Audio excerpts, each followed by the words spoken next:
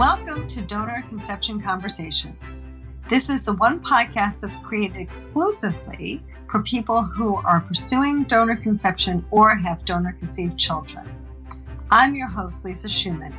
As a researcher, therapist, and an expert in donor conception, I'm passionate about helping people on their donor conception journey.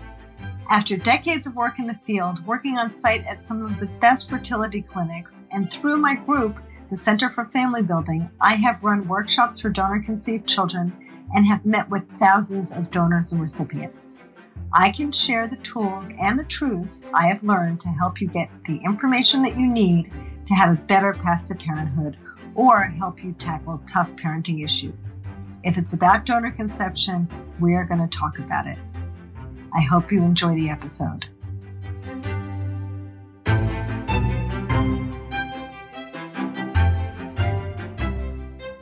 And today, I'm lucky enough to welcome three wonderful guests, Gina Davis, Jennifer Vesbit, and Maya Grobel. These three women are amazing, and they joined forces in 2019 to create a company called Empower with Moxi. Their mission was and is to transform the landscape of embryo donation. At the time, they knew three things about each other. They had a deep passion to make embryo donation better understood. They wanted to make it more inclusive and accessible, and they wanted to build a bridge between the field of reproductive medicine and child welfare, where the long-term family functioning was just as prioritized as getting pregnant. So they had a big task at hand. They put this all together, and they come from very different places, but have a lot of common themes. So with that, I'd like to introduce you to my guests. I'm welcoming all three of them. I'm lucky enough to have all three on this podcast together, and they're going to tell you a little bit about how they came together and how their lives are very different, but very similar in a lot of ways, and what their mission is for Empower with Moxi. So welcome. Thanks so much for joining me. Jen, do you want to start? Absolutely. Thank you, Lisa, so much for having us. My name is Jen Vesbit, and I am here because I am an embryo donor. I have twins conceived via IVF that are now 11 years old. And after about 4 years of getting my storage built, decided to donate my one remaining embryo. That one remaining embryo is now a 6-year-old boy being raised by his mother across the country from me.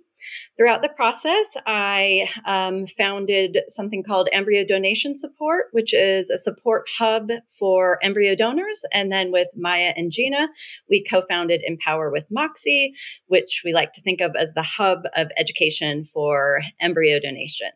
So I'm Gina Davis. I am a genetic counselor by training. That was where I first started in this field of infertility. I had been working in the field for, about 7 years before I ended up having my own infertility struggle.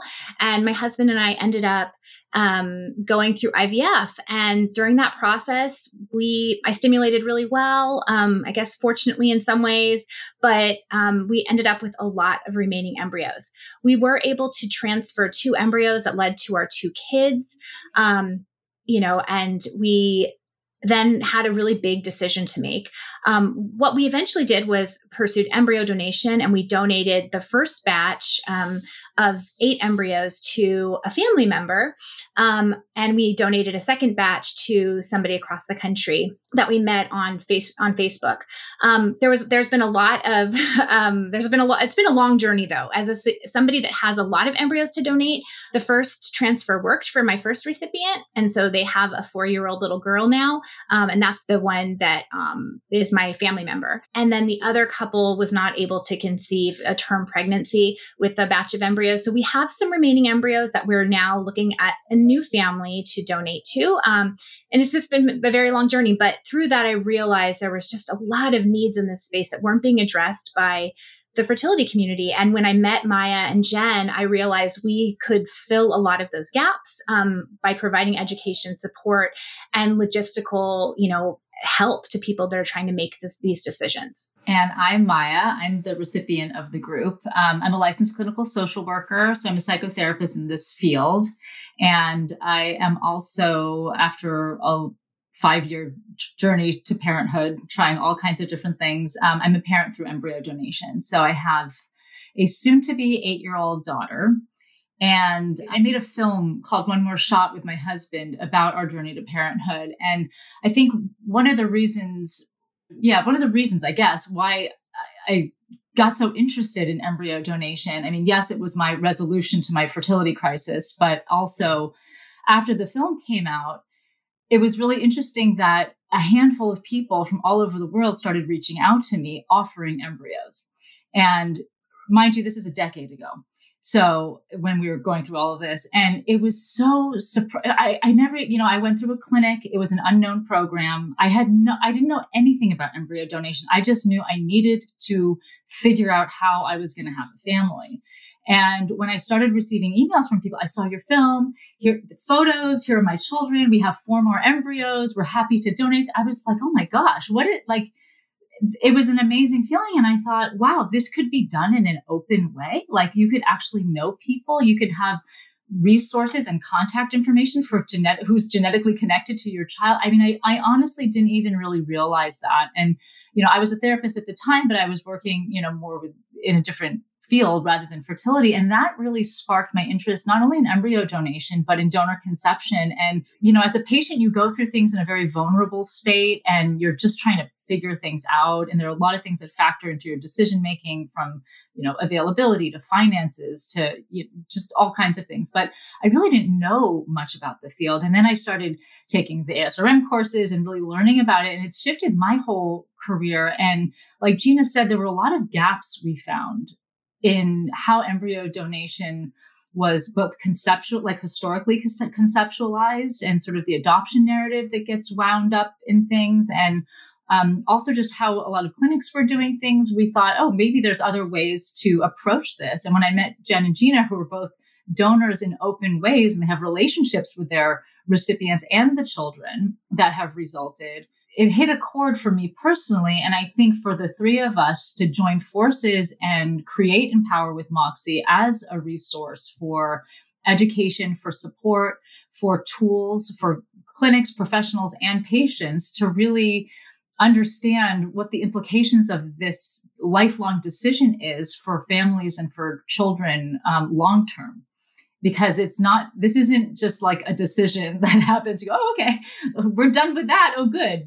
It's really understanding that donor conceived people have specific needs and rights, and the donors, and this is true for gamete donation in general, I think, but specifically for embryo donation, where you have full genetic siblings raised in different homes with different parents. It's really trying to make meaning of that, make sense of that, and feeling confident in how to talk to children on both sides about that, right? Because Jen and Gina both have children who have their genetic sibling raised in a different home, and they have to make meaning as mothers and help their families understand this choice and what it means and things like that. So anyways, of course, I'm the less abridged version intro, but that's how we came together. And since meeting each other and forming Empower, we've just been really focused on understanding the landscape of embryo donation and understanding what the patient needs are for donors and for recipients, and the challenges that clinics have with, how to help people facilitate this. And we've done a lot of research around it too. And I know you're very evidence-based, Lisa, and you've kind of stay grounded in research, and that's part of your background. And I think part of what we really appreciate about you and having this conversation today, because we've also looked at the research, and the research shows that people delay decision-making about embryos for 5+ years because it's a really hard thing to choose to do. And these studies came out prior to genetic testing being PGT, PGS testing being so common, right? And so knowing, that you have good embryos or healthy embryos, knowing the gender or the sex of the embryos, like it adds to the conceptualization of the embryo and of what this means to donate and things like that. And so, the research shows that patients on the donor side really struggle to make a disposition option that feels authentic and good for them. And so while we're embryo donation specific, we also really believe we're non-directive. We really believe that all people need to make the best choice that they can for their families. And part of that is understanding all your disposition options and the implications of what your choices are. Yeah. Well, starting with that, I think one distinction that I talk about often and sound a little bit like a broken record, but I think it'd be good to just highlight first. Can you guys speak a little bit to the audience about the differences between embryo donation and embryo adoption? Because I think people don't really know what the differences are. And there are very big differences. I'll start. Well, I think it's really, of course, I think the terminology is very confusing, but when we are really grounded in calling it embryo donation, but truthfully, when people are talking about embryo donation and talking about embryo adoption, they are talking about the same thing. It's just that the way the semantics and the way that it's framed, I think, has implications. And the reason that we are really grounded in calling it embryo donation is because of the legal landscape. For the requirements for adopting a child are very different than receiving donated embryos. And what this can mean for family formation, the barriers it can place on recipient couples by calling it embryo adoption. But I think that some of the reasons that it's caught on is because the lay public, often they're looking for kind of a conceptual framework to explain this to their family members and their friends and people in their circles who may not have ever heard of embryo donation and don't understand what this means. So they say, oh, it's basically like adoption, except that I adopted this embryo. I adopted my child as an embryo. And the reason that we think that it can be problematic is because we think it can really, number one, it can hurt the prospects for recipients in order to, getting through all those barriers to become a family. Secondly, we think it can be really harmful to the overall construct of what IVF options might be available to people. If we start conceptualizing embryos as people to be adopted, it can really hurt all fertility options and maybe criminalize IVF and other ART procedures. So our concern is really, especially in this legal landscape, we really don't want to keep conflating the two, embryo adoption, because according to most people that are in this space, we consider it embryo donation. And there have been a few fringe organizations that have really tried to align it with adoption. And I think that can be really confusing for patients, because we consider embryo donation, even in open embryo donation situations, we still call it embryo donation. I still donated my embryos, regardless of the fact that I do know my recipients. I just wanted to add to that quickly. And I think sometimes the easiest answer to the question of what's the difference between embryo donation and embryo adoption is nothing and everything all at once. Because like Gina said, it really is essentially the same thing. But I just wanted to add what Gina said, for my recipient's son, my recipient, I think at first thought, oh, is it adoption? Maybe I'll call it that.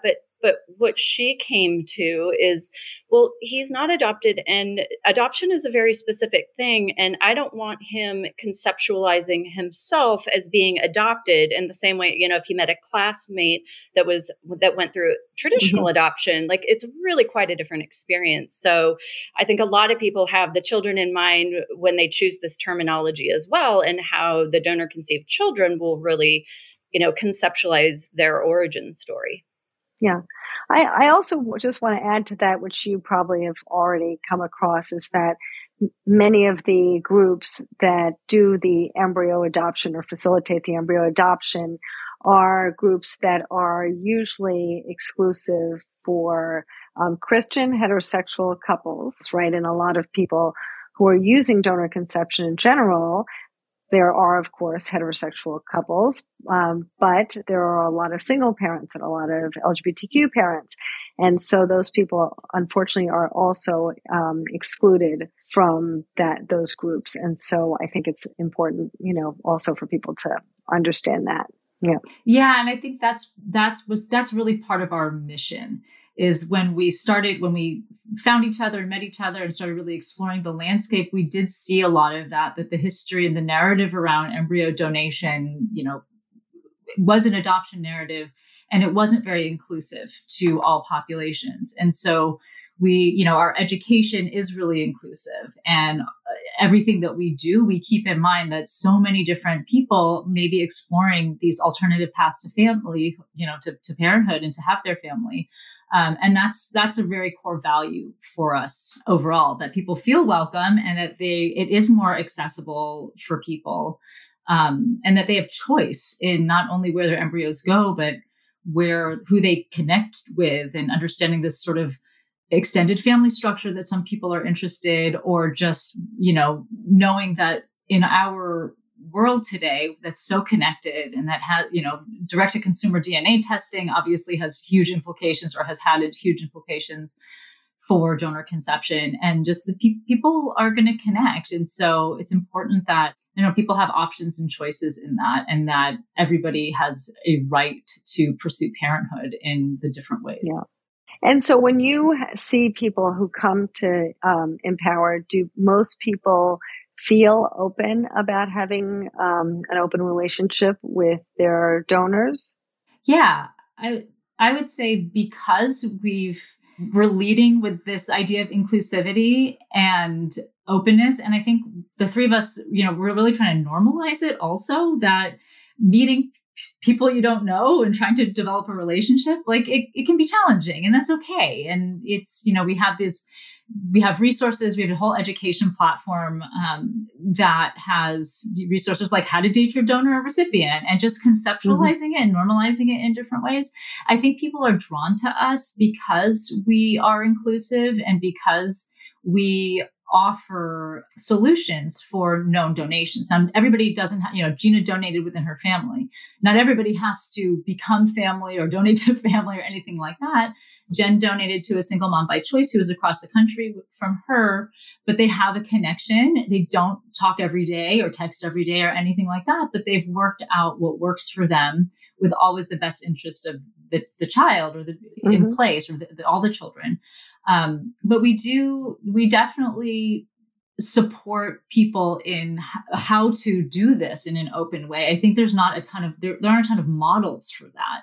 And so I think by normalizing it, talking about it, we do events, virtual events every month. I'm doing a support group right now. Jen does these consultations for people who are exploring, like, how do I choose? What kind of relationship option do I want? How do I choose this? And we also are getting ready to launch a matching platform, which we're really excited about, that will allow for these open connections with facilitation. So yeah, that's been how exciting. We're all going gray because of this process. That's so exciting. I wanted to add, because I think that Maya hit on it about the normalization. I think it's honestly, it's demystifying what these relationships can look like, and how they can develop organically, and really just to be vulnerable. Like, one of the things that I think attracts people to us is that we are all open books about our stories, and we share, what's going on in our minds. We share, what we actually went through during the time we were making the decision. And because we are like, we get it. We were on the fence about our decisions. And these are the things that I was thinking about, because we're really, all of us are unbiased about the choices people make. We want them to make decisions that they can live with. I think people are drawn to it because we're like, it's real talk. It's like, we're actually talking about, what does it feel like to, well, if we're on the donor side, what does it feel like to donate your embryos? What does it feel like once a child is born? What does it feel like to go and visit those children? What do our kids talk to us about? How do our kids conceptualize these things on a day-to-day basis? And on Maya's side, on the recipient side, she showcases that same thing. And I think there is a hesitation, I'll say, with a lot of recipients on the front end to open the door to considering an open relationship. And I think over time, it's more exposure to these concepts, more exposure to the views of donor conceived people have enabled a lot of those conversations, like, to wedge them open. And Maya's own experience in sharing what it's been like over the course of her journey to parenthood and now being a parent. I think that we're leaving open this space of like, yeah, I might want that right now. I might want something more closed. And then over time, I know that I'll probably be more curious. and just leaving space for like those things to develop, and that for the donors to see the recipient's side of things and for the recipients to see the donor side of things so that they can come together more in harmony. And I think that's what's lacking a lot of times if you just go into some of these Facebook groups and you just go into the donors group or you just go into the recipients group. It's like they're not really talking to each other, and that can be kind of a problem. You know, Gina, I'm not that religious, but all I can say is amen.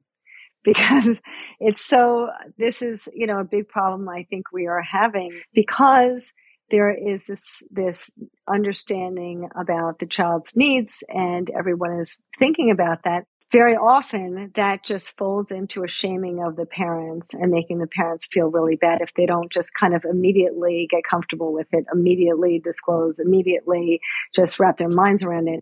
There's really no room for them to warm up to it. And I know in my own personal experience, when I was about to adopt my children and I learned that I needed to tell them about their birth family from day one, my heart dropped in my stomach. That was my immediate reaction. Of course, I move forward because I knew that was in the best interest of my children. But it's a very difficult thing for a lot of people to kind of grieve that loss and to kind of really accept it in a very full way, maybe in a way that you've never accepted it before. I'm sure you see thousands of people, but the embryo donors that I see raise a lot of these issues like, well, this future child is coming from the same batch of embryos that my child was born from. And so I have this in my mind, and that's a hard thing to kind of grapple with. Or the recipient thinking, very similarly, like, am I going to feel this full ownership, and how do I get past these hesitations that I have? So I really applaud what you're saying, because I think there needs to be room for everybody to warm up to it in a way that we don't really allow people so easily sometimes. I was just going to add to that because, Lisa, we talk about that a lot. And that is because people come on both sides of the equation with hesitations, completely different hesitations. So donor hesitation might be, what if this child feels like my own? And the recipient hesitation might be, hey, I just want to have a child and I don't want to owe the donor anything. And I might not want communication in the beginning. And so I think what makes us unique is because, Gina and I are donors and Maya as a recipient, we've been able to learn both sides. When I was only working with donors, there were some things that never occurred to me. Like, it didn't occur to me that a recipient of embryo donation might need like some months after the child is born to just be a family and not be sending the donor a photo or things like that. So we've learned a lot from each other. And the thing that we always say is, when you meet a potential match, whether it's a donor or recipient, have something in mind in terms of how you want the relationship to go, but both parties need to be open for flexibility and feelings changing down the road, because once children are born, or once, my children, like, they feel very close to my recipient's child, like things unfold in ways that you don't always know. And one thing I really appreciated about my recipient is we both kind of went in with flexibility. Like, let's just see how this feels as it goes, as opposed to, on this day of the month, you'll send me an update and I'll expect it and I'll feel hurt if you don't. And we've been really open about our own feelings. She said to me once, I'm a very confident person, but I feel really nervous when I'm around you and I'm parenting him. And like, meanwhile, I'm having like my own set of unique feelings, and I don't want her to feel that at all. She's an amazing mom. So it's just really neat to be able to find somebody that you can have these open conversations with and not feel shame about it on either side. That's fantastic. Amen to that too. Yes. Yeah. And it's so much of this is the fear of the unknown. And I feel like Jen leads the charge on this for our little group, but just really being to embrace that we don't know, but we're doing the best that we can in making these decisions that we can, in really focusing on what's best for children, and in being just honest and transparent. And I think that, and there's some things that are scary about this, and some things we don't know. Will this child feel like my child? Will they want somebody else to be a mom? All of these things that I think is common. We have research now that shows, a lot of this stuff isn't founded or it's not true, and people bond with children no matter where the genetics starts, right? And so we have a lot of things around that. But But we're also lacking, I think, in this field, especially around embryo donation, is the language to describe, to disclose, right? I think that's been really challenging sometimes because what do you call people, right? And so we're actually we're collaborating on a research study with a professor at the University of Wisconsin, Milwaukee,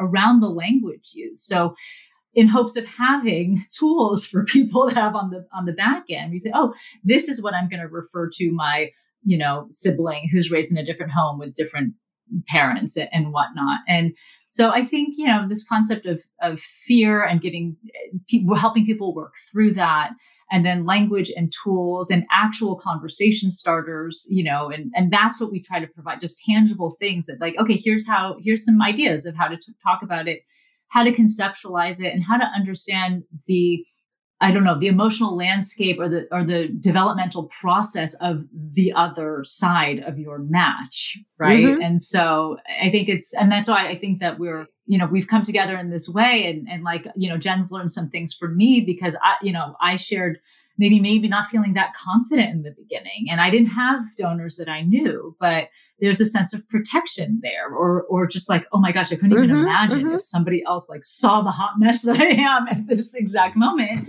and really trying to get to know your child and feel that bond and connection. And once I felt confident, then it was like, oh my gosh, I don't have information that I wish I had, right? And then it became a whole other kind of thing personally. And I think that's where we're trying to help people see the bigger picture, but also respect the process and the development. And on the other side, Jen's shared her feelings when her recipient got pregnant, and it's like, maybe she didn't want to know everything all the way, or maybe there were feelings that come, and all of this stuff is really normal. And it's okay to have these thoughts and feelings. And I think just making people understand that it's okay is very valuable to us and very important to us. That's fantastic. It's great.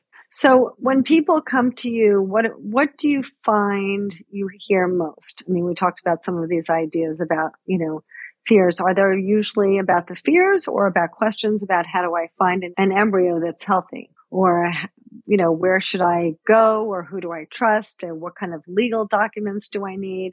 What sorts of things are you hearing most? Well, I think the biggest thing I hear from donors is I don't know where to start. And that's especially if their current clinic is only offering non-directed or unknown donations, because, that is still happening quite often. Yeah. And with more education out in the world, people are choosing to have more directed known. So I think it's really, I don't know where to start. Maya, what do you think in terms of when recipients come? I think it's more like, where are the embryos, right? Yeah, it's how do I find an embryo? Like, how do I go about doing this? I think it's, especially in a known way, I think it is honestly somewhat easier when you go through a clinic and you don't have, you're the sacrifice is information, right? And I think there are some people, and I'm doing a group right now, and there are 8 people in the group, and it's really interesting to see the different paths. People are very determined when you're in this position, especially women. I hate to say it like that, but you are just determined. You're going to figure this stuff out, and they do it in really specific ways that feel right to them. But I think it's a little confused. The landscape is confusing for embryo donation, and it's very fragmented, and it's hard to know where to go and how to, and then if you connect with somebody, tested embryos or not tested embryos. What if somebody only has one embryo? What if it's like, there's so many decisions. I think it's very overwhelming. And then every clinic kind of has a different protocol. And so then we get people who come to us with, one, where do I start? How do I find an open embryo match? I think it's especially hard for people with diverse backgrounds. We see that a lot, mixed race couples, or just in general, I think donor conception's challenging when you have in diverse populations and things like that.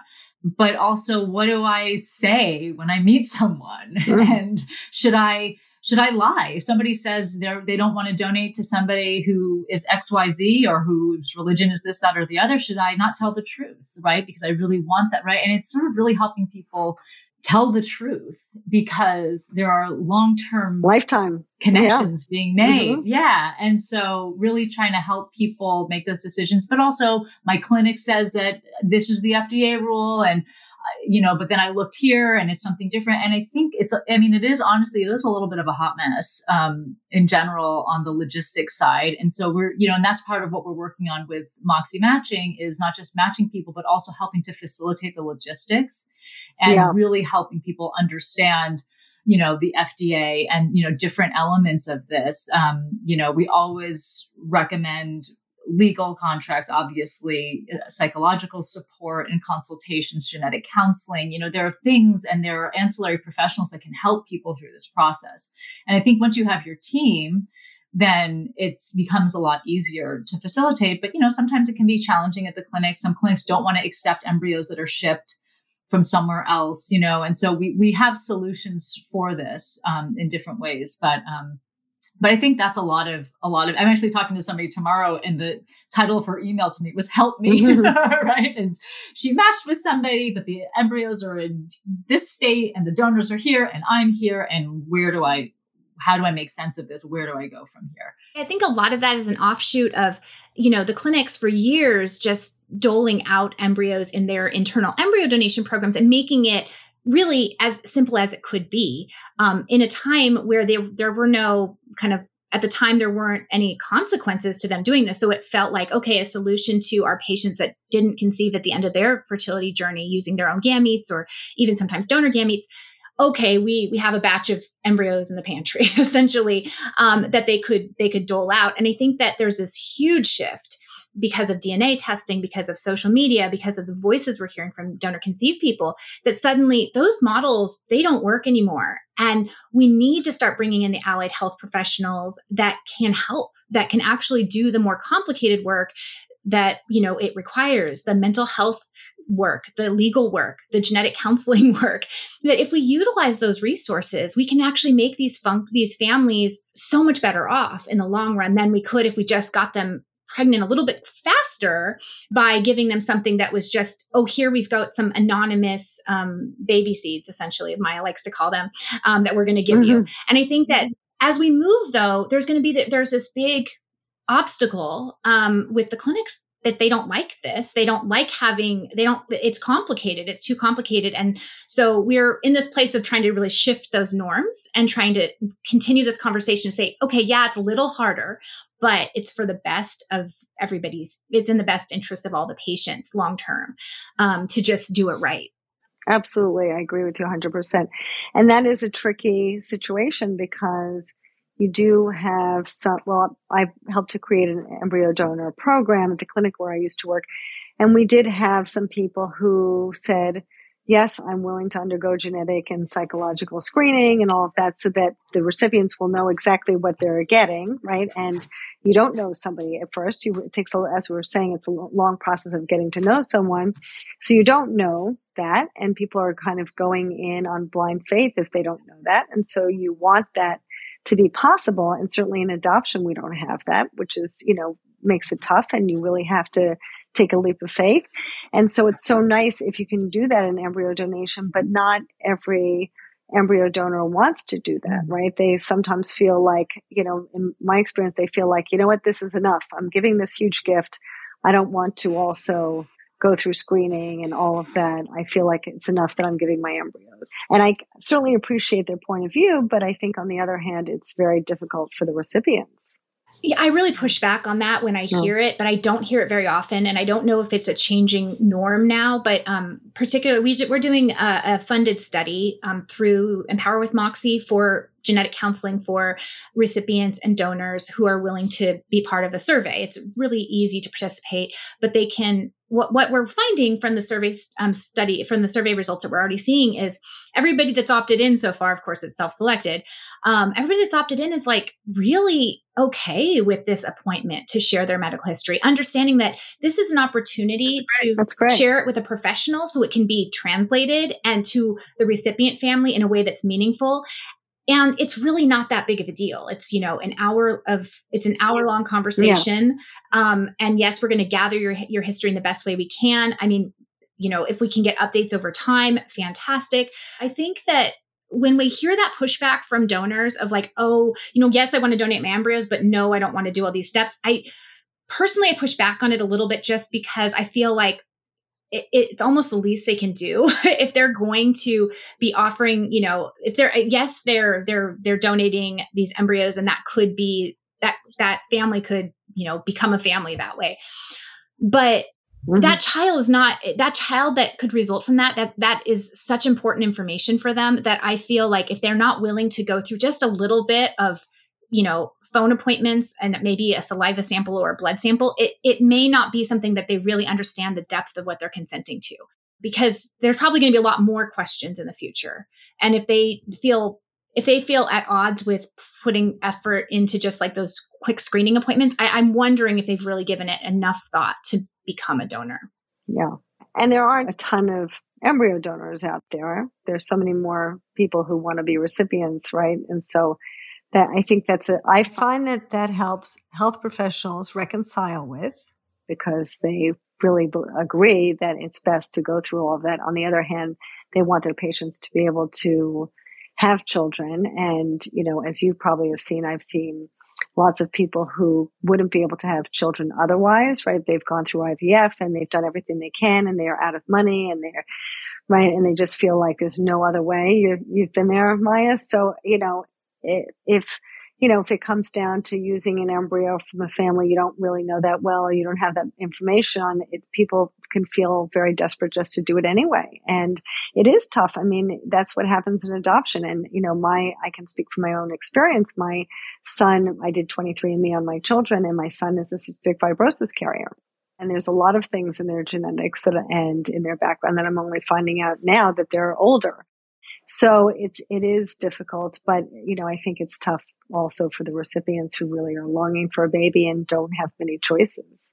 It's like we're trying to help remove some of these barriers and simplify the process while still staying connected to best practices for all people involved, right? And so it's a delicate balance, figure out. It's like, because the clinics want things to be really easy and fast and, whatever. And so do the patients. And so do the patients. And I think, for the donors, there are some things that, sometimes donors have to go through a lot of hoops at some clinics that aren't totally necessary, but then the clinics don't actually know all of the regulations all the way. And sometimes they're very arbitrary rule. Like we talked to one clinic once and they had 2 embryo minimum or something like that if you're going to donate. And I remember asking the doctor, oh, well, why is that in place? And the doctor literally said, I don't know.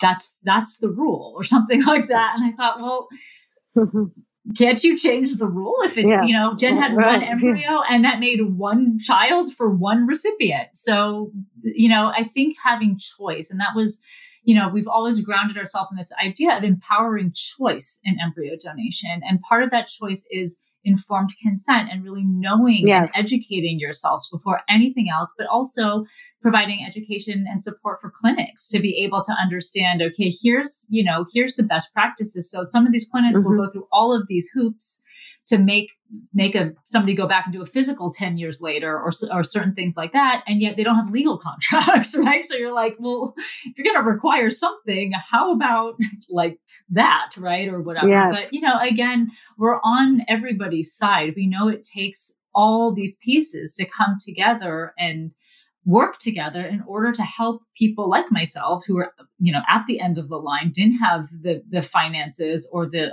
emotional resources to keep going in any way, shape or form, have a family. And, I wouldn't have my child without this as an option. And, so obviously it's very near and dear to my heart, but I think just people need to just know how to simplify this, but also do what's best for the families and especially the children who come out of these arrangements. Yes, I agree 100%. And I feel like I could speak with you ladies all day long. There's so much to talk about. Unfortunately, we do have to wind down, but I hope you'll come back and I hope we can speak some more. And I want to hear about how this matching program is coming along. It's very exciting. I think that's fantastic. So I don't know how you all have so much time. You all have jobs and lives. We and don't. kids, and you still make this happen. It's really a beautiful thing. Well, thank you so much for having us. This is just such a passion for us. And yeah, we're appreciative to be able to have this conversation today. That's great. Yes, Thank you. Thank you, Lisa. You're welcome. You're welcome. And to all of you out there, I'd like you to be able to reach out to these wonderful women. How can people reach you? Well, our website, which is kind of the hub of all of our, different channels, is empowerwithmoxi.com. And Moxi is spelled Moxi. So if you go to our website, you can find a lot of our educational and support resources. We're also on all the social media channels as at Empower with Moxi. And our upcoming matching service will be called Moxi Matching. You can find it through our website, but it will also be at moximatching.com. Again, with one I, because it takes a little moxie and we like to be a little different. It's great. Fantastic. Well, it's wonderful work that you're doing, and it's so lovely to be in touch with you, ladies. And for all of you out there, I hope you take advantage of this wonderful resource. These women are spending a lot of time and energy to help people, and they're out there, so please take advantage of it. And thank you so much for joining today. As always, I hope that you really enjoyed this conversation. I hope that you subscribe so you won't miss any more. And we'd love to have you back for another time and place for us to talk about more of these issues. Thanks so much for joining.